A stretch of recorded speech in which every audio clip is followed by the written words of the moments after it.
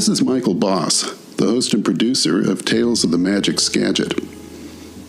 This is Michelle Kelvin Audeny, owner of Beaver Tails Coffee, Laconia, Washington. And this is Tony Kladsby, psychiatrist, owner, Beaver Tails Coffee.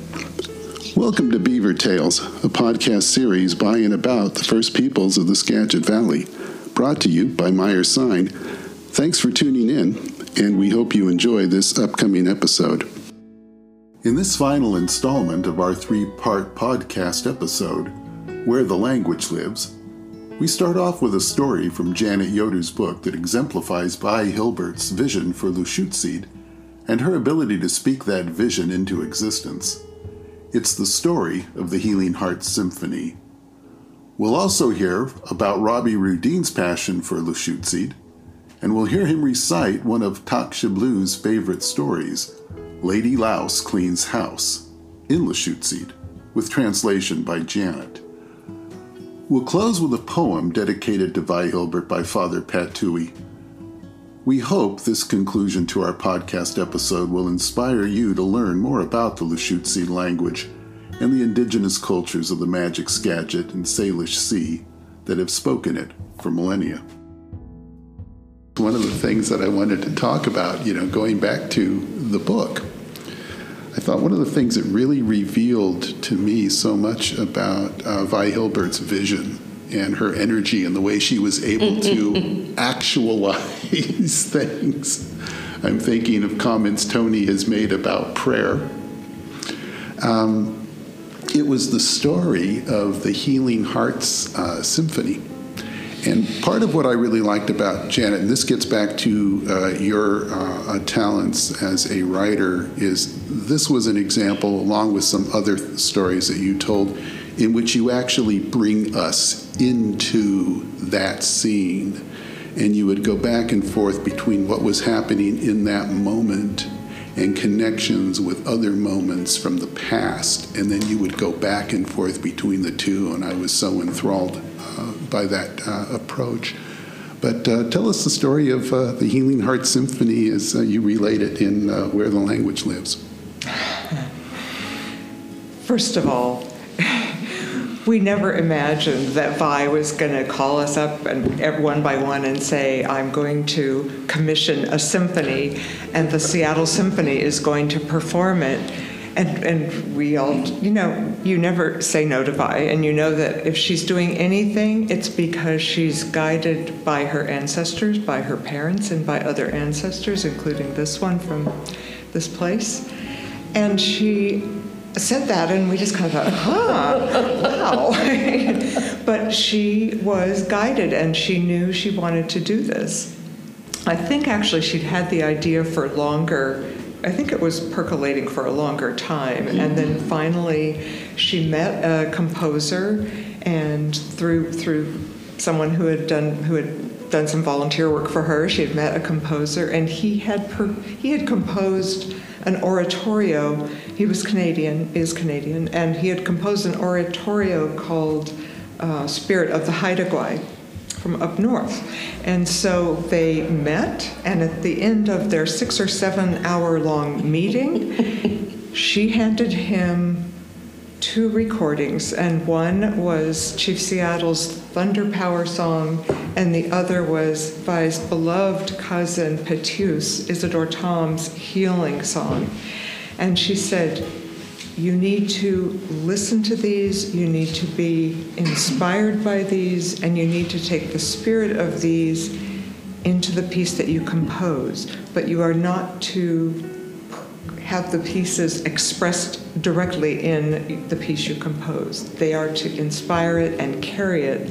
I always think of that as a canoe also, that those powerful songs are the canoe that carry the symphony. And so this composer went home, and he took the tapes, and he went off by himself, and he listened to those songs, and then he put the tapes away, and he began to compose a symphony of 4 movements, and it was just phenomenal. Vi would call up and say, okay, our composer, Bruce Riddell, has the first 2 movements ready for us to listen to, so we're all going to gather at my house and we're going to listen. And he would have they would be like a synthesizer version of it, and we would listen, and it really was amazing how it captured spirit. The music itself captured spirit of these songs. And then, she'd announce again, and the Seattle Symphony's going to perform it, and Gerard Schwartz is going to conduct it, and we'd all go, wow, how's that going to happen?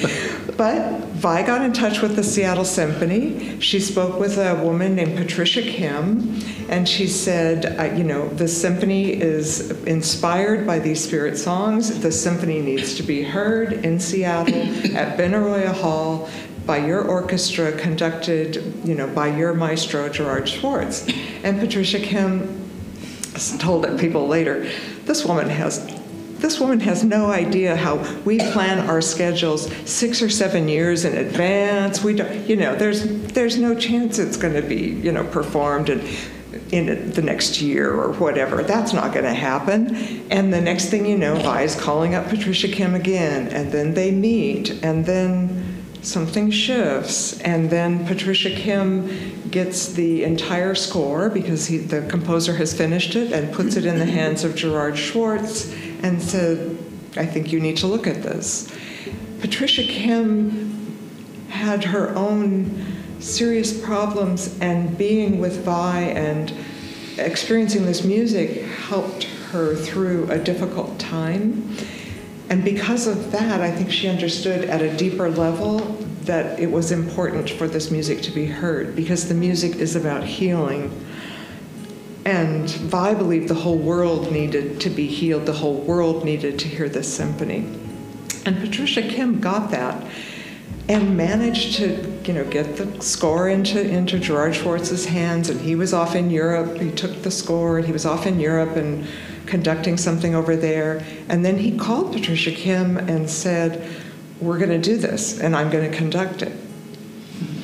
Now, how did Vi make that happen? And how do we get to hear it?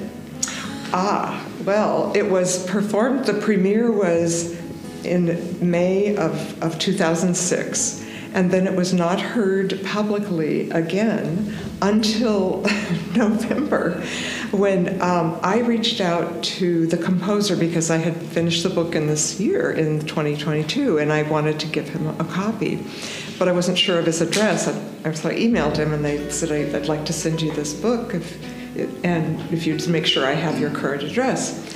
And he wrote back, and he said, it's so interesting that you wrote to me just now, because I've been talking in communication with the conductor of the orchestra at Western Washington University. It's a student orchestra there, and he's deciding whether or not they're going to do this piece. And he said, I think they probably are, and I think the concert will be November 9th.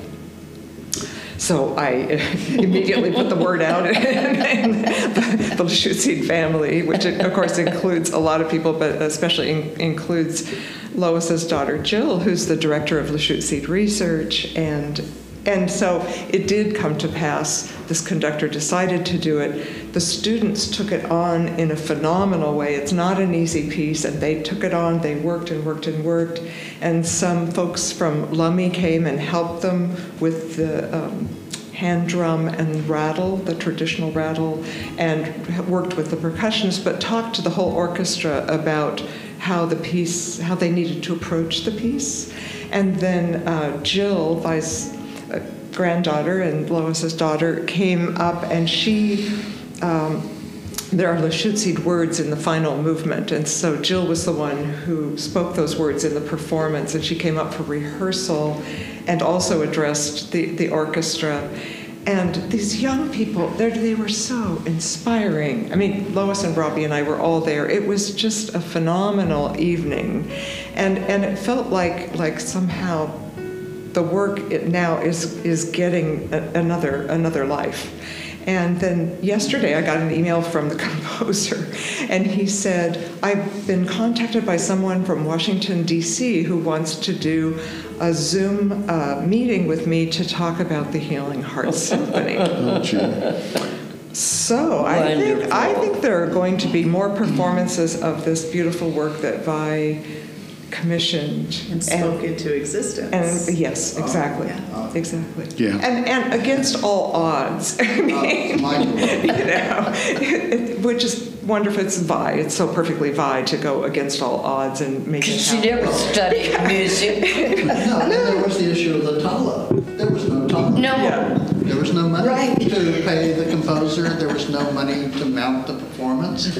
And did that stop her? Nope. And she had the vision that there needed to be a documentary made about the making of the Healing Hearts Symphony. But there was no money to do that either. But again, did that stop her? No, it didn't. And so footage was shot. She managed to get it together, and footage was shot during the making of the symphony, the rehearsal, and the performance. And then that footage sat for many, many years. And only recently, Lushootseed Research, the nonprofit organization that Vi founded, was able to begin to work with the man that shot that footage and with the Lushootseed family documentarian, Katie Jennings, and they are pulling it together. And I believe that the premiere of the documentary will be March 29th at Seattle University, but we will get more information about that. And as soon as I get information, I'll write to you, Michael, and you can forward to whoever you'd like to forward Wouldn't that to. be amazing to do something like that up here? It would be great. You know, it would be great. Yeah, where we could have that documentary shown here. There's your task. Lincoln Michelle. Theater. Yeah. Can you imagine? Or Salish. Or Why not? But you know, I think it's going to make its way. I think the documentary is going to make its way, and I think the symphony is going to be performed again. Also, when the Seattle Symphony performed it, they did not allow a recording of that to go out. Right. They're very particular about recordings, and they record live performances, but they don't release those. When they're going to release a recording, they have to do it with no audience. It has to be, and that didn't happen. So they didn't allow, and so now things are, for whatever reason, like things are opening up and things are happening. So that's a live topic, ongoing. Stay tuned. How exciting. Janet, I've got another couple of questions here for you. And one is, I think, when I think about a 30-year relationship, I think that's a remarkable thing in itself, regardless of who it's with. But thinking back to your relationship with TAWK-sh-blu, how do you feel that changed your life? There's a lot to that.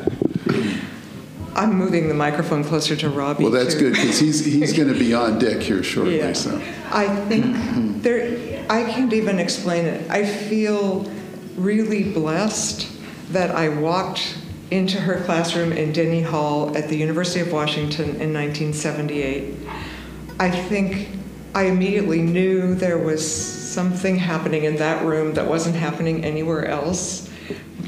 Because of who Vi was, but also that she had attracted tribal people into her classroom. And some of those tribal people were not Lushootseed-speaking tribes. She had people from the Plains and Yakima and who spoke other languages. But at the University of Washington, I think they felt like they were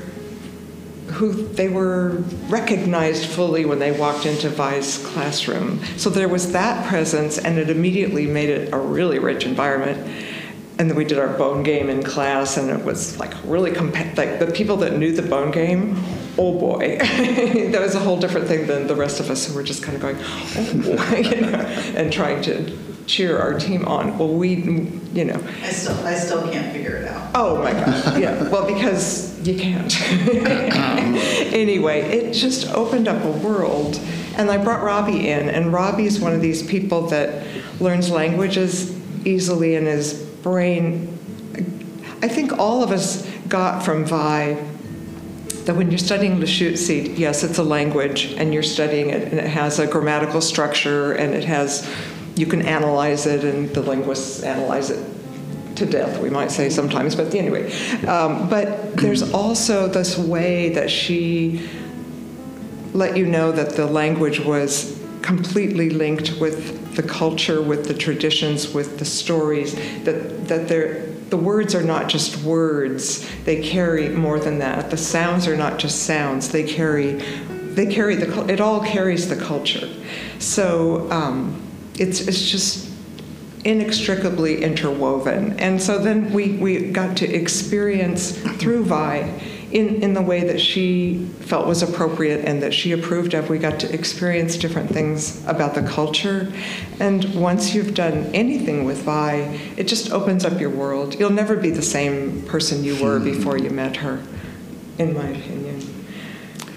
And I just happened to meet this woman and fell in love with her at first sight, and which led me from my native Texas to the Pacific Northwest. And I was very curious about what had happened here in history, because I knew the treaties were signed in the 1850s, and this is not so long ago.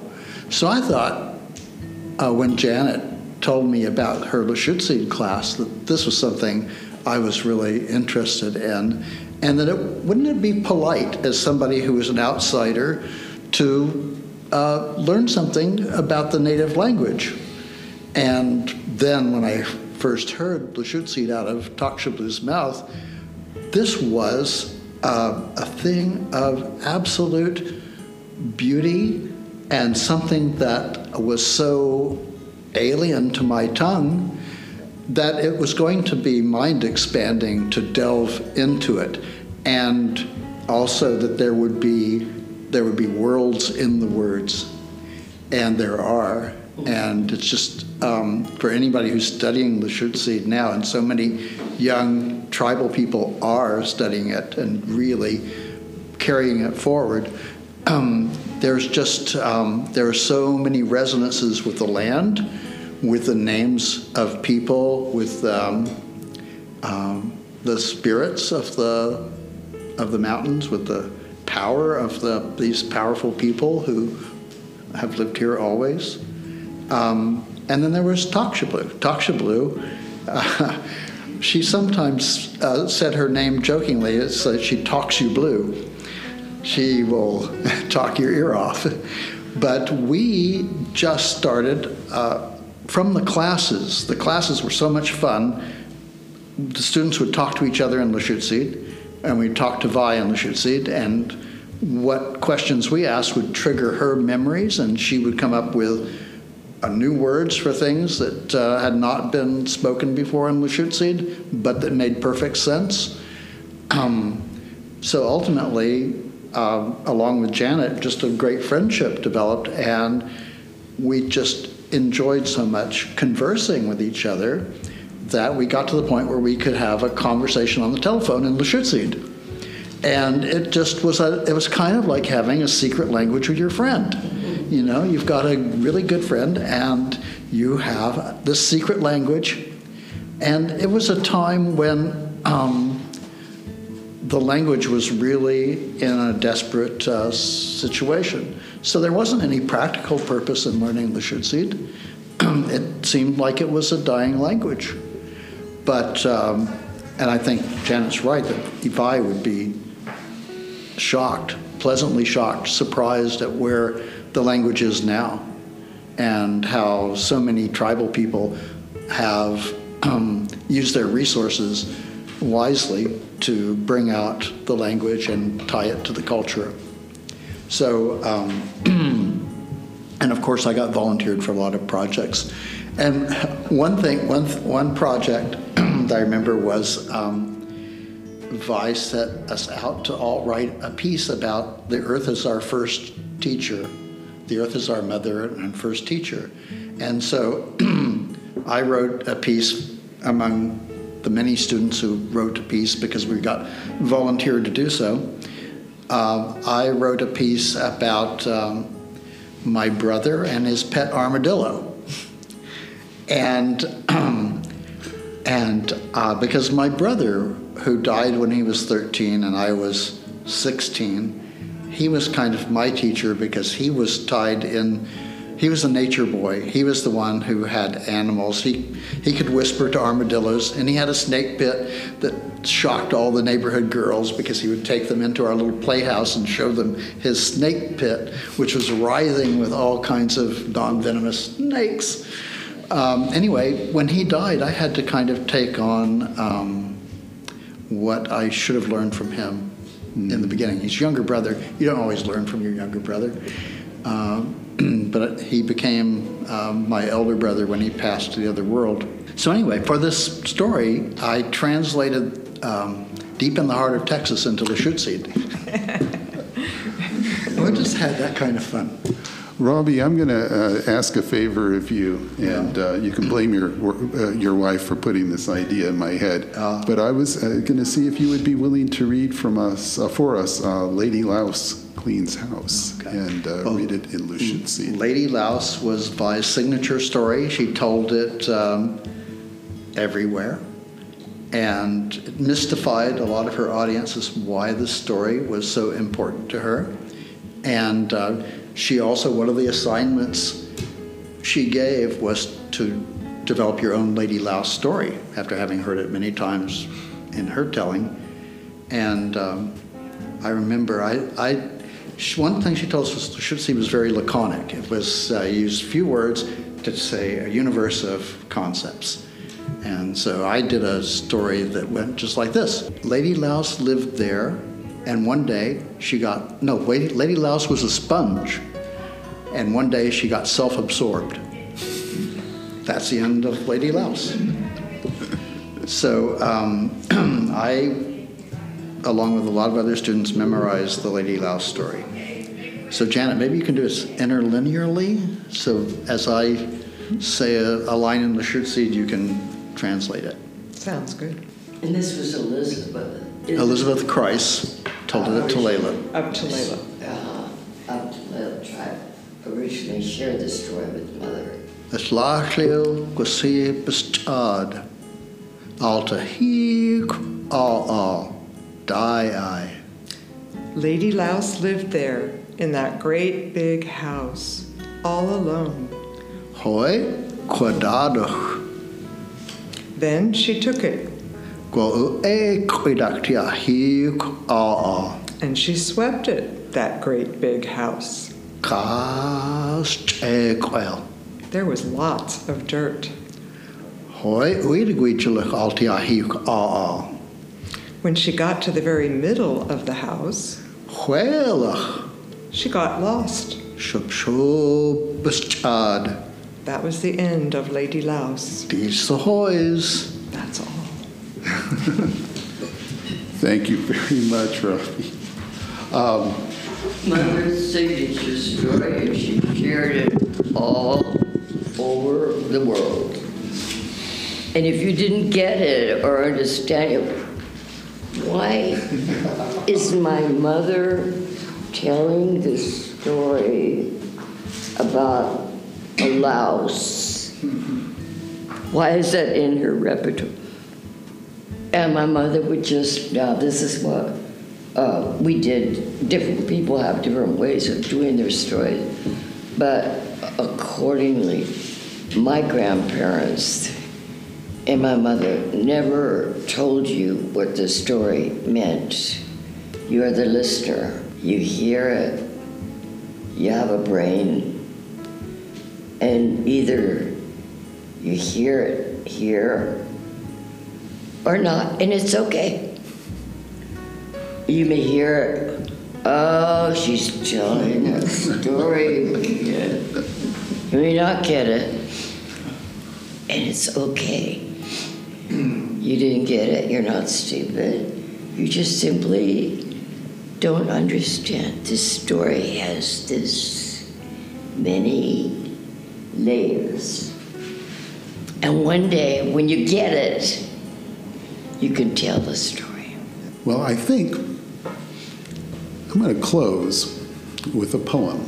And this, by the way, comes from a book that Janet Yoder edited, Writings about Vi Hilbert, by her friends. This was published in 1992. And it's a poem, TAWK-sh-blu, written by Pat Tuohy. Perhaps you could explain who Pat Tuohy is. You may know Pat Tuohy. Very well. Father Pat worked at Swinomish for many, many years, and he's now at Seattle University, but he has a deep connection to the people right here in this place, and has, I would say, spiritually tended in his way to people here, and also he's received much of his spirit from this place. He and Vi were special, special friends. Vi always announced that she was going to take 8 lovers, and one of them was going to be Father Pat. That's probably not very Catholic, but anyway, Father Tuohy is a marvelous, marvelous person, and we are eternally grateful for him in this world. And a speaker of Lushootseed. And a speaker of Lushootseed. And so we will close with Pat's homage in this poem to TAWK-sh-blu. She moves with a certain grace among all peoples. Her eyes are clear. They shine out with the purpose of a vision that brings treasures of knowledge from the past into our present.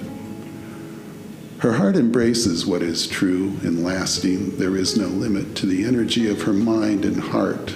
My mother wraps herself every evening in the wool shawl that Vi gave her.